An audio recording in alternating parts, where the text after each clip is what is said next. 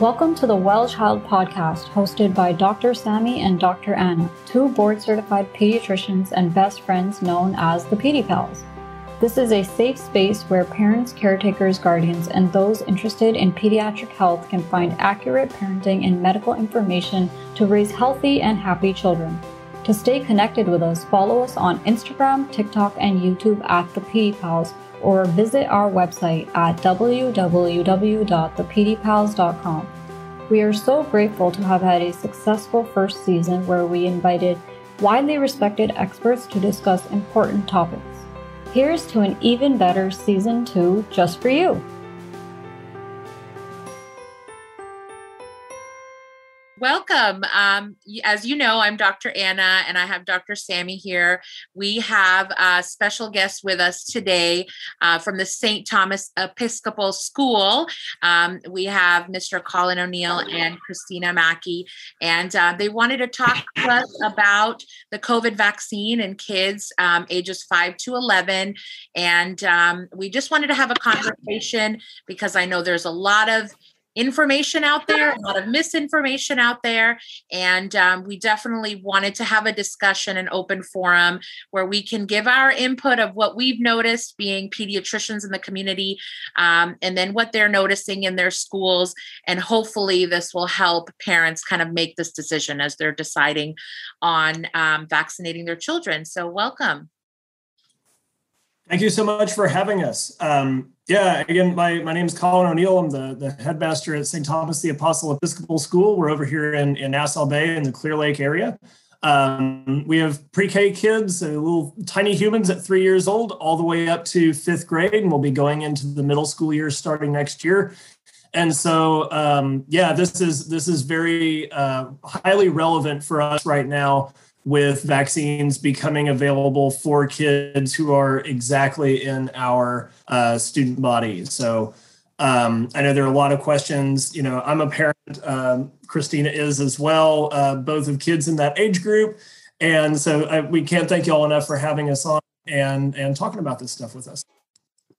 Of course. No, we appreciate that you guys are kind of taking that initiative to educate your families. And that's kind of what we do on a daily basis. And that's why we started our podcast, because we know that it gets overwhelming for families. And we wanted to do our part. So because we research this stuff a lot and we treat patients, hundreds of patients a week, and we notice trends and we read a lot. And so we want to make sure families have the most accurate information. Now, a lot of this is new with the pandemic. A lot of this, parents and providers and doctors are trying to wrap their head around a lot of this stuff, and they're doing a lot of research, but we have a lot of information. We have a lot to learn, but hopefully we can make the best decision, moving forward. So let us have your questions. We'll be happy to answer. Absolutely. And thank you. Our role as educators is to just connect people with information from experts like yourselves so they can make an informed decision. And so glad to have your expertise. I think, something that is on everyone's mind with this being such a new experience and getting kids vaccinated, all of us have experience with other vaccines. And the COVID vaccine came out. I myself got my own child vaccinated just last week. But we've got Thanksgiving coming up, and we're going to be around some people. And he's not going to get his second dose until after that. And so I think something that's on my mind as a dad is just, what is his level of protection between dose 1 and dose 2? Is it kind of a zero-sum game, or is there like degrees of protection along the way? That's a great question. And a little bit of a nuanced answer. But in order to simplify it as much as possible, and I think that's probably the best way, just for the general public, for us to think about it, I would think of it as a very small amount of protection. And so I wouldn't rely on it.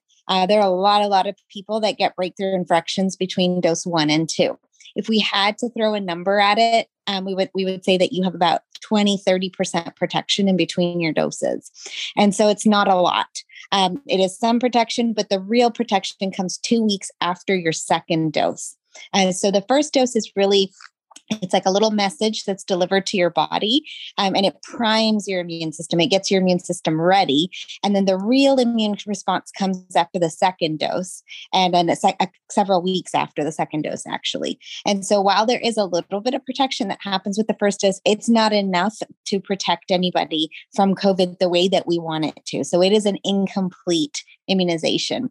And so it's kind of like other immunizations that we give during childhood.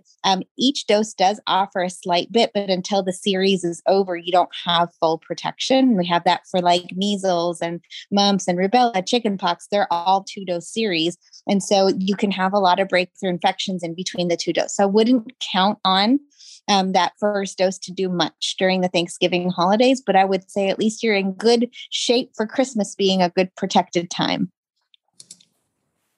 Okay, great. So I kind of think of it as an analogy to crossing a busy street. If you go in the cross, you've got a really good chance that you're going to make it across the street safely. I send my kid across the street if they just had the 20% chance. So we're going to continue, masking and doing those things. That's actually really cool to understand it that way, even as an adult. It helps me in communications with families who are even they themselves getting vaccinated. Like, hey, you got the text message. Now you have to attend the event and get the second one. And so just being able to speak to that, I appreciate that analogy. I am going to just personify myself as this parent who broached this question. So as a working mama, we have stops to make on the way home. And, let's just say my little one is vaccinated, right? But we get to the store, we get to the door, I look down and of course she doesn't have her mask with her, but she's been vaccinated. Do I need to trek back with her to the car, grab the mask, or can we feel a little bit more safe and liberated and not let us take our chances and go in? What would you recommend? Yeah, this is a great question. And of course, there's going to be varying degrees of comfort that comes with each family, And when we make kind of recommendations in our clinic, some of them are blanket recommendations that we know from the CDC and information we've gathered. But a lot of the recommendations are case by case, family members. So I know I've had lots of difficult conversations in clinic about whether to send kids to school initially, when they weren't vaccinated. We have elderly in the home. We have people that are immunocompromised at home. There's people that can't get the vaccine, maybe a newborn in the home. So everybody has a different situation at home, and everyone has a different comfort level. We know that after, let's say, for example, that child is vaccinated, we know that their ability to get the infection is reduced, greatly, and their ability to transmit that to other people is also reduced. So we know that we have good chances, but that's not to say that we can't have an asymptomatic, carrier. So if we have a high risk situation where we have a newborn in the home, or if we have a family member that's vulnerable, personally, I would say wearing the mask is always the safest option, especially in an indoor setting where, you have other people that are not masked and it's a big crowd. I feel like in an outdoor setting, it would be a little bit safer to keep the mask off. In an indoor, if you have access to the mask, of course, I would choose that option. Now, if you don't, it's okay. I mean, parents have enough to be guilty about. They have enough to stress about. You've done the best you can for that situation. So, I would try not to have that mommy daddy guilt, going off, because people have to work. Some people are fortunate enough to be able to work from home. Other people have to go to school. We both have to, we're in the medical field. So we also had to take those precautions with our family members and our kids. So you do the best you can with the resource you have. And sometimes you have to make a game time decision. But I think if you don't have the mask accessible, it's okay. You're protected to a certain extent. So feel comfort in that. But when in doubt, it would be the safest. And Christina, in regards to your situation in particular, with regards to COVID in general, it's all about layering, right? The more layers you have, the more protected you are. So you are giving your child a very big layer of protection by getting the vaccine. And we know that with the trials anyway, it was 93% effective. So that's huge. But if you offer another layer as a mask, you boost that even more. And so you'll have to assess every situation, like Anna said, when you go into it. So if it's like a store and you feel there's not too many people, you're not going to have direct exposure with anyone for more than 15 minutes, you're going to be quick in and out, it's probably a very low risk situation. So after they've been vaccinated, so you probably will be okay. But if it's like a super busy store, everyone's neck to neck in there, then, that might be a little higher risk, like Anna said, especially if we're talking indoors. If it's an outdoor environment where you can distance, you can probably relax the reins a little bit. So you'll have to assess those situations still for the next little while, especially also taking into account how much COVID is in your community. Like right now in the greater Houston area in Texas, our cases have gone down significantly. So that's really positive, but we might have another surge that'll come up later, which means we're all going to increase our, our masking and all of our things that we're going to be doing and our distancing, right? So you can assess the situation. We're still on like a week by week thing, unfortunately, but that vaccine gets you really, really good protection so that if you are accidentally exposed, you have a good chance of not getting it. And thank you both. And I was totally also in that situation a couple weeks ago. So thank you, Dr. Anna, for writing me a prescription to be relieved of parent guilt. Anytime. That's what we're here for. So, when I got my son vaccinated for his first dose, I got my booster. Do we know? Maybe it's too early to know. I don't know yet. Are kids going to need boosters? Is this looking like an annual thing that we now do? For the kids, it's definitely too soon to know. Time will tell. And we'll have to see how the next year goes. It's still so much up in the air. I think for now, we're good for the next 8 to 10 months. Is it possible that this might turn into an endemic thing, kind of like how the flu is just part of the community and we get our annual shot? That's a big possibility, but we just don't know yet. Yeah. The only thing I would add is for the adults as of right now, they're recommending it for the adults that are high risk, that have immunocompromised conditions, ones in the healthcare community, people that don't have necessarily a strong immune system, they might need that booster. But for the general population, the studies are showing that they still have good protection with those 2 doses. But as you know, we're going to get new variants possibly. And that's why we really want everyone to have that best possible chance of protection in their community. So as many people as we can get, because the more people that get vaccinated, the less chance that virus changes and mutates and forms, variants like the Delta variant.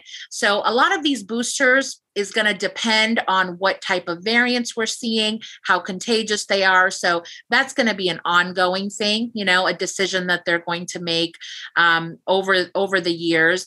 But so far from the adults, we're seeing good protection with those 2 doses. And then the booster, especially for those few populations. Okay. So this one, we actually have a lot of these families in our school with multi-age children in the home. I myself have 2 children. One is 2, one is 5. So one's eligible, one's not. Honestly, is one more likely to contract COVID than the other based on age? Just plainly asking, what are my chances? So your 5-year-old right now has significantly reduced their chance by getting the vaccine. Well, after the second dose, right? But significantly reduced their chance. So that would mean that right now in your household, your 2-year-old will be the most vulnerable, but you guys have created a cocoon around them by getting everyone in the house vaccinated. And studies have shown that household contacts are the people that would be most likely to give it to you. After that, of course, I don't know if your 2-year-old's in daycare, but that might play a part in it too. So whoever is not vaccinated in your house right now is the most vulnerable to getting infection. it is possible one of y'all that has been vaccinated could get a breakthrough infection and bring it home. Remember, those symptoms will be milder because that's what the vaccine does. It helps prevent hospitalization and death and really makes the symptom or course milder. But that's very unlikely if you've been fully vaccinated and immunized. But it is possible, it does happen, especially with the higher rates of COVID in the community. So right now, I would focus on your little one being the one that everyone tries to protect the most. And I'll let Anna kind of chime in as well. Yeah, thank you. Between the 5-year-old and the 2-year-old unvaccinated, is one more susceptible than the other if they're both unvaccinated? I would say it would depend on their level of exposure and risk. So if one is in school and, they're wearing their mask and, they have good distancing and they have good hygiene, then their risk might not be as high. The 2-year-old is going to be touching everything, putting everything in their mouth. So some of it is age related and developmental related. It's harder for us to get the under 2-year-olds to wear their mask and there's some older kids too. So it's probably going to depend on their exposures and how they are developmentally, how mature they are developmentally and how well they can follow those instructions. But otherwise, just from an age standpoint, I think everyone is equally able to contract it if they're given the same scenario, if they're all in the same environment, they're exposed to someone within 6 feet. But it would just be the risks and the exposures that we would look at. But I just wanted to add, with all of these vaccines, main thing that I want parents to know, especially with the flu vaccine, with the flu vaccine, it hasn't been as effective in preventing the flu than, let's say, the COVID vaccine. Every year we get cases of the flu. So I tell parents, if you're around someone with the flu, there is still a high chance that you can contract it. The main reason they spend money and they make it every year is because it reduces hospitalizations and deaths by 80%. And so if your child does get the flu, you've significantly reduced their chance to get super sick, hospitalized, and hopefully not, have serious complications from it. So that's our goal with all of these vaccines. We understand that we're going to have winter season every year. We're going to have exposure to these viruses every year, COVID included, potentially. And our main goal is we don't want to have long-term effects. We don't want deaths and we don't want serious complications. And so I have noticed, to answer your question, I've noticed that, let's say we have the older child parents all vaccinated and we have a newborn or a 2-year-old at home. I have seen that if one of those people gets COVID, there is a higher chance that not everybody in the house gets it, So even though they're all living in the same environment. So we have seen that clinically in our offices, that it's really reduced the chance. So our goal is not necessarily to always prevent getting the virus, but the serious complications that come from it. That's what makes it scary, Yeah, I've done such a good job at answering our questions. So what is, thinking about percentages, do we know, and this may be outside the scope of being able to know right now, is that it is so new that we got all the, we're just now able to get kids vaccinated and that'll add a lot to the overall numbers. What's the buzz in the pediatric world around, like, what's the target? Obviously, if we know we're not going to get to 100% of kids, is there like a threshold that people are aiming for to say, hey, if we can get to, is it 70%, 80%, if we can get this much in a community, then we can all, breathe a little bit easier, I guess, literally and figuratively. Yeah, that's a tough question. And I think it's going to take a lot of time and research and epidemiologists to kind of help us get that exact number. We know that with the history of vaccines, for example, with something like pertussis or whooping cough, we know that a lot of these vaccines that we have, measles, usually if we have a 90% of the population, roughly, plus or minus, vaccinated, it greatly protects the entire community. So we get that herd immunity that happens when majority of the population is vaccinated. And in the last decade or so, as we've seen vaccines, that threshold go down a little, we have seen breakthroughs of measles and pertussis and whooping cough. So it's definitely does make those people that are vulnerable. So the infants that can't get the vaccine yet, the people that have cancer and other immunocompromised states that aren't eligible to get it, it does make those people more vulnerable. And so that's why we all want to do our part to protect not only our families, but all the people that are vulnerable around us. With COVID, I don't have a number in mind, but I would say that a lot of the vaccines, that threshold is usually around that 80 to 90%. I don't know if Dr. Sammy has heard differently, but. Yeah, it was what I was going to say. The variants also will matter. So our threshold for herd immunity was initially estimated to be lower, and then Delta came around, and then that threshold increased because Delta was more transmissible, it was more contagious. And so that changed things. And so we're still in that teetering time of not knowing exactly where, this is going to go. I would personally, again, just making things as simple as possible, let's start with a goal of 70. If we could do 70, that would be awesome. And things might significantly improve. Now, maybe as Anna said, the variants might change, or epidemiologists might give us a little bit more accurate data, and we might want to get more to like the 80 to 90, but I think that's a good starting point. And I just like to say in areas we're seeing that, in terms of hospitalization. So as they're measuring the county rates, if we're looking at Canada, for example, I think they're getting up to 85% of the people that are eligible are already vaccinated. And then they're going to start the 12 and under. In those counties and states where the vaccination rate is high, we don't see the hospitals overwhelmed. We don't see as many hospitalizations and deaths. So even if we don't have an exact number, we know, it's been shown over the last year and a half that the higher the percentage, the less breakthrough cases we're having. That's encouraging.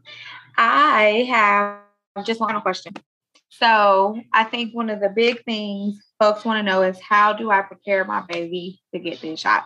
So we are kind of familiar and normed on what adults feel when they get the vaccine. And I know there's a differentiation for some between the initial and then the second dose and the boosters. They're all beasts of their own nature. But for the babies, what can we preempt them with to be prepared? I love this question. This is a good one. I'll tell you a few things.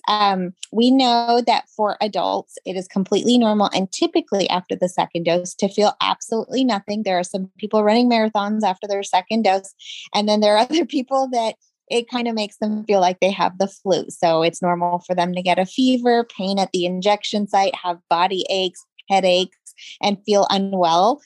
Usually will happen 10, sometimes 20 or 30 hours after the second dose. And usually that's a sign that your immune system's working really well.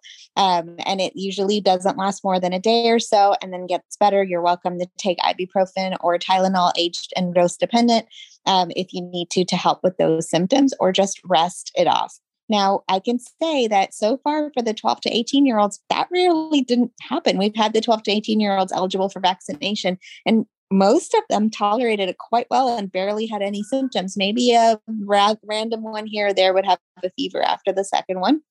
And so there's no reason to think that won't be even more so the case with the 5 to 11-year-olds, that they'll probably be bouncing around like nothing happened.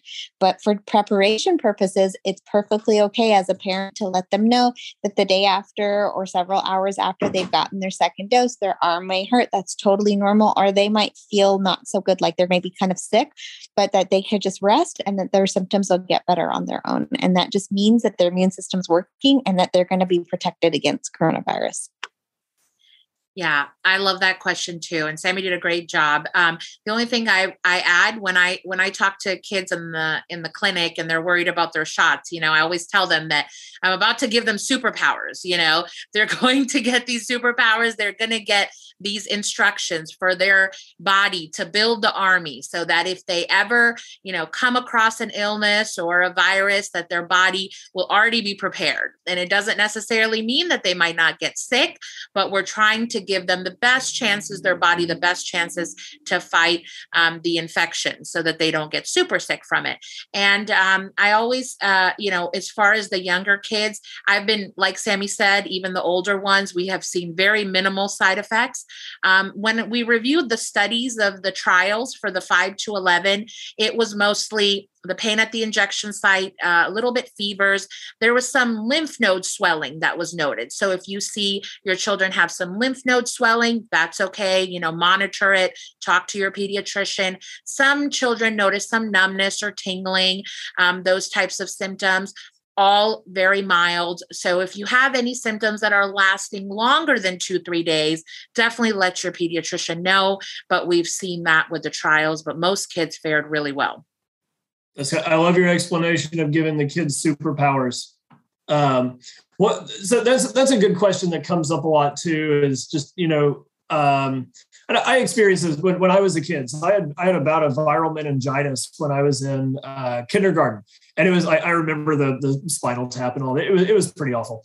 And from there on out for many years, I was not the biggest fan of going to the doctor. I got over it. I'm good now. But as a kid, that was really intense. And I know a lot of kids who are, this pandemic's been with us for almost 2 years now. And so this is a really big part of their reality, and their perception of the doctor is just something we have to do a lot more coaxing oftentimes. Do you have any tips for parents on just how to make that transition into the pediatrician or to the clinic to get that vaccine any easier for kids who are, screaming, kicking, crying, terrified of coming to see you?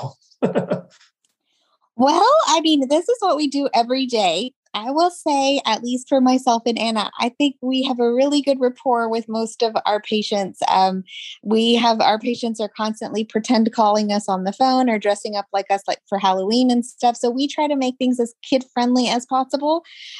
We play with them. We talk to them. The physical exam is like a one-man circus. We're looking for butterflies in their ears. We're asking their tummy what they had for breakfast and things like that. And then even with the vaccination, the company we work for, the hospitals with the kids are usually really kid friendly. They've had therapy dogs there. They're giving the kids stickers and anything at all to help make the experience as kid friendly as possible.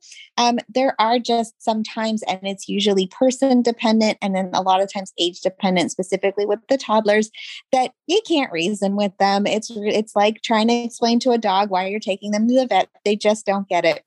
And in those situations, it's super gut wrenching as a parent, but it's just better to do it quick in and out and not prolong it. And then when they're older, they will understand, just like you were 5, you had your meningitis. It was the worst experience ever, but now you've grown into adult and you're like, I'm over it. I'm fine now. And the same thing happens with kids when they are unable to comprehend why we're doing what we're doing. Believe me, it's not fun for us either. We most of the time when we're giving shots, we're like, this hurts us more than it hurts you. But as they get older, then we're able to reason with them and talk to them, like Anna said, and explain analogies like her awesome superhero analogy or superpower analogy. So I don't know if that's kind of what you were looking for. I'll let Anna chime in too. Yeah, I think it is hard. We always find when they get to that preteen, between 8 to 10, range, they have a hard time because they're building up that anxiety, in their mind. And we know that they beat up their brothers and sisters every day. And we get big football players in there and they're, they're always getting hurt, but they're really nervous about that little shot or that poke that barely even pinches, So a lot of times it's that anxiety that creates all that. So I think it's important to know your child. There's some children where if you talk to them and prepare them, they do really well and they're prepared. There's other children, if you talk to them for a long period of time about it, that will only increase their anxiety, only make them fight more, and only make the experience worse, So some things that I tell some of the kids, the older kids, when they have kind of, they understand, or we can have a dialogue, is, if you're really nervous and you're tight and you're holding your muscle really, really tight and you're getting a little shot, it's going in like, it's hitting something that's really tight, like a rock. And that usually hurts more. But if you're really relaxed and you're distracted and mom is playing with you, like Sammy said, we're doing a little mini circus in there. They don't even know. Right. And so they don't even feel it. And so if your muscle is really loose and relaxed, then you don't feel the shot as much. So there's things like that parents can do at home when they're prepping. So a lot of our parents use Doc McStuffins. They use a lot of the toys to kind of show them what to expect when they get to the doctor's office. We do a lot of that. Our nurses are amazing and we love them because sometimes we walk by the room and we're like, we didn't even hear a peep, and they walked out so happy. So a lot of it is that anxiety of getting shots. And if you can talk them through it and give them little tips, I think it helps. But we know we're doing what's best for them. And usually they forget about it the minute, they walk out of there. So. And then also there's been some studies that have shown that if there is a little bit of a distraction that happens during the time that the needle is going in, that they won't feel or perceive the pain the same way. And so if they're old enough, you can ask them to cough that a few times in a row as the needle's going in, and those tend to have a better experience of getting the shot. The other thing I've seen really helpful lately has been parents that have been getting the vaccines with them, or I've seen parents in our clinic getting the flu shot, with them. And so it does, and other brothers and sisters, if you go in with a whole group, it's usually a little bit easier. Remember, children pick up on a lot of the vibes that their mom and dad give off. So the calmer you are, the better it is for the kids too. It's just like dropping them off at preschool. Yes. Same thing. Exactly. Quick, just get it done. Yep. I think those were all the questions I have. I don't, Christina, anything else? No, that was my last one, the side effect. Well, awesome. Thank you guys. We love to see you guys in the community really taking charge and asking questions and asking experts, because that's what we live for and that's what we do every day. So we're always here. If you need a source, if you have questions, you're welcome to ask us and we'll do the best we can. Thank you so much. We really appreciate it. Thank you both so much.